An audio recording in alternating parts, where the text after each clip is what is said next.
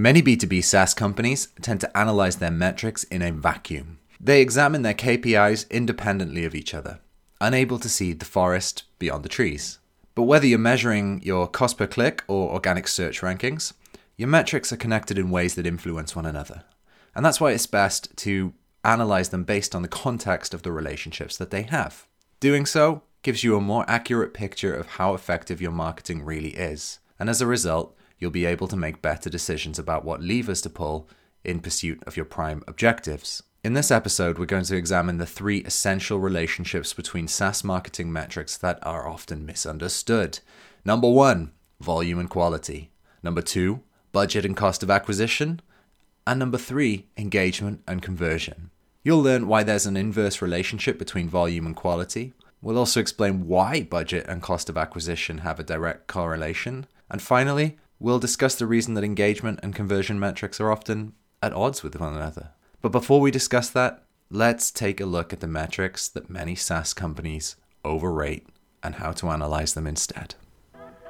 I'm Mark Thomas. I'm the head of growth at Powered by Search. And today I'm going to talk you through some of the best knowledge that we have on building B2B SaaS businesses. Now, if any of this is interesting to you and you want to read more, you should go to our website. It's poweredbysearch.com and check us out there.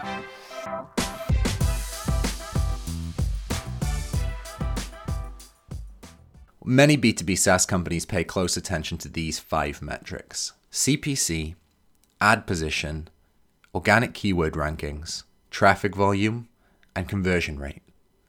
And these metrics do matter, but they're paid more attention than they deserve. Here's how these companies should be thinking about these marketing metrics differently. Let's start with CPC, cost per click. Now that's the marketing metric that most companies, they obsess over. And they'll often want to drive down their CPCs and acquire cheaper clicks. You rarely hear companies ask how they can get the most expensive clicks possible. But when a click is expensive, there are certain assumptions that you can conclude, and not all of them are negative. High CPCs could mean that your ads are reaching a highly coveted audience. When the space a click occupies is hotly contested, there'll be more advertisers with bids driving up the average CPC. They could also be a signal that your ads are reaching an audience with higher intent. Not only are they reaching the right people, but they're reaching them at the right time to pitch an offer. The company that can bid the highest and acquire traffic, they'll often win the market. And so while it's ideal to get cheaper clicks, know that it's not an absolute must.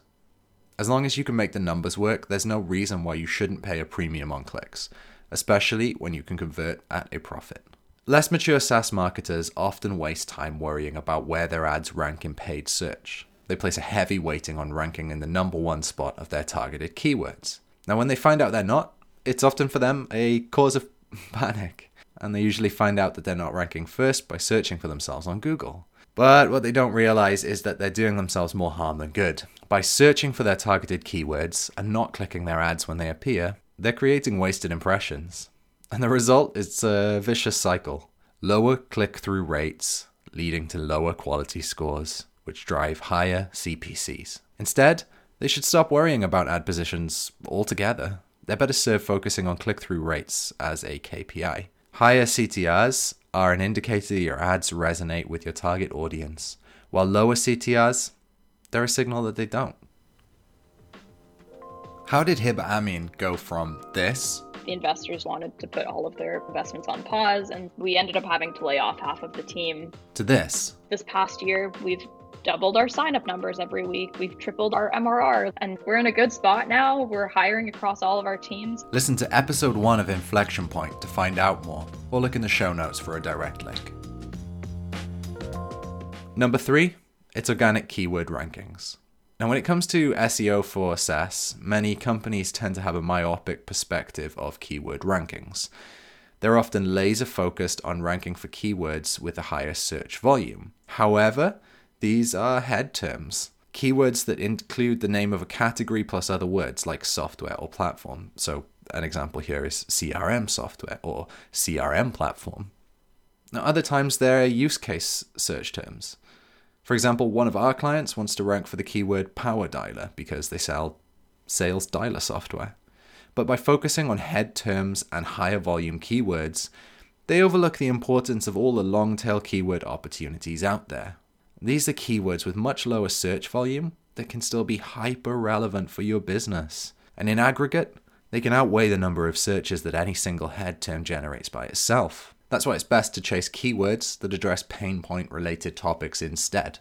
They may not appear to have any search volume, but they can be better indicators of purchase intent. The fourth thing, traffic volume. Now, most companies are obsessed with growing their traffic. Decision makers frequently believe that their marketing only works when there are more people who see and talk about their SaaS product. But focusing on increased volume often equates to lower quality traffic and leads. Instead, it's better to optimize for customer content first.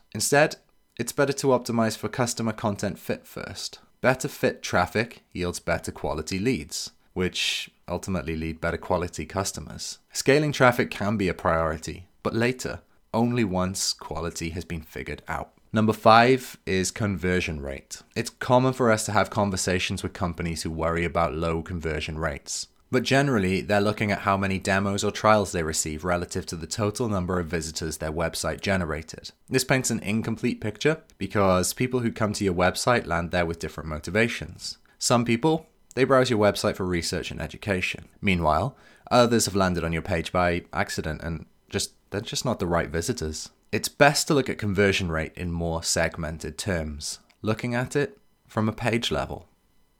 For example, it's worth paying more attention to conversion rates of your core product pages because people who visit those, they have actual purchase intent. If you're not converting on those pages, you really need to understand why. Let's move on here to talking about the 3 relationships between SaaS marketing metrics that you actually do need to understand. Most companies don't understand the key way in which their metrics are influenced by one another. So as a result, they can move one lever and they get great results, but yet they pull another and suffer unwanted consequences. The first relationship that people get wrong is between volume and quality. There's an inverse relationship between these 2 aggregate metrics. When one goes up, the other goes down, and vice versa. Take traffic and conversion rates as an example. As you scale traffic to your website, your conversion rates on your website will decrease. And that's because you're moving away from no one else but to new green space audiences. No one else but visitors are prospects with high intent who typically come in a smaller number. Green space audiences, meanwhile, may be potential buyers, but they're less educated about what you do, and they have lower intent, and plus they take longer to convert. But in spite of this, most companies optimize for traffic volume first. They worry about generating quality visitors later, and frankly, that can result in future disaster. So instead of optimizing for volume, it's best to optimize for quality. Pursue ranking for keywords organically that have low search involvement, yet signal higher purchasing intent. These might be topics around customer pain points, like comparison pages between you and your competitors. When it comes to traffic, this might mean you'll generate fewer visitors to your website, but you'd at least be bringing in more of the right potential prospects. The second relationship that people overlook is between budget and cost of acquisition. SaaS companies that want to spend more on advertising, they also want lower CPAs. But frequently, the opposite happens. Why? Because increasing your ad budget expands your reach to new audiences who've never heard of you before. And this lack of familiarity means that the cost of acquisition will almost always go up. Unlike volume and quality, there's a direct relationship between these 2 metric categories. When one goes up, the other goes up as well. An example of this is annual contract value and sales cycle. Now let's say you sell a high ACV product that's valued at around $100,000. Now based on your existing data, you know that it takes you about 9 months to close a deal. But by month 3 of a new campaign, most companies start to wonder why they haven't closed any new leads. Remember, the reason this is happening is because you sell a high ACV solution. If you were selling a $1,000 solution, the results would be totally different. From point of discovery to close, high ACV products always take longer to sell. There's much more at stake for a customer when the price tag is expensive. A customer is going to want to do a heavy amount of research before committing to such a product. Relationship number 3 is engagement rate and conversion rate. Marketing decision makers often assume that there's a direct correlation between engagement and conversions. So high engagement should lead to high conversions, right? But these 2 metric categories are often at odds with one another. Unlike the other 2 relationships that we've discussed, engagement and conversion tend to have no influence on each other at all. Now imagine that you write an informative blog post that drives both traffic and captivates the attention of anyone who reads it. Visitors are staying on the page, which leads to an improvement in engagement metrics such as time spent on site. But just because someone is reading, it doesn't mean that they're going to buy what you're selling. That's especially true if the blog post that you wrote covers a top of funnel subject. Visitors landing on your page at this stage of your marketing funnel may be unaware that they have a problem that your SaaS product can actually solve. That's not to say there's no purpose for engaging content, because engaging content like infographics or top of funnel articles and videos are useful for generating brand awareness. Meanwhile,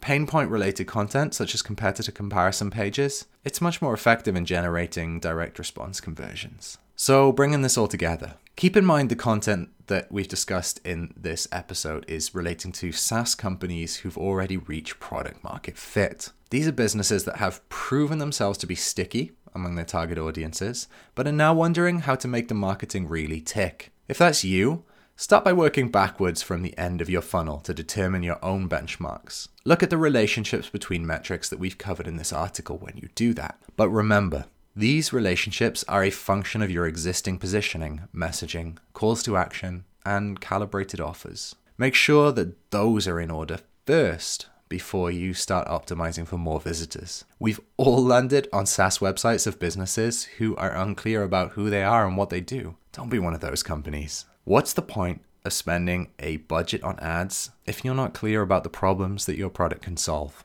I'll see you next time.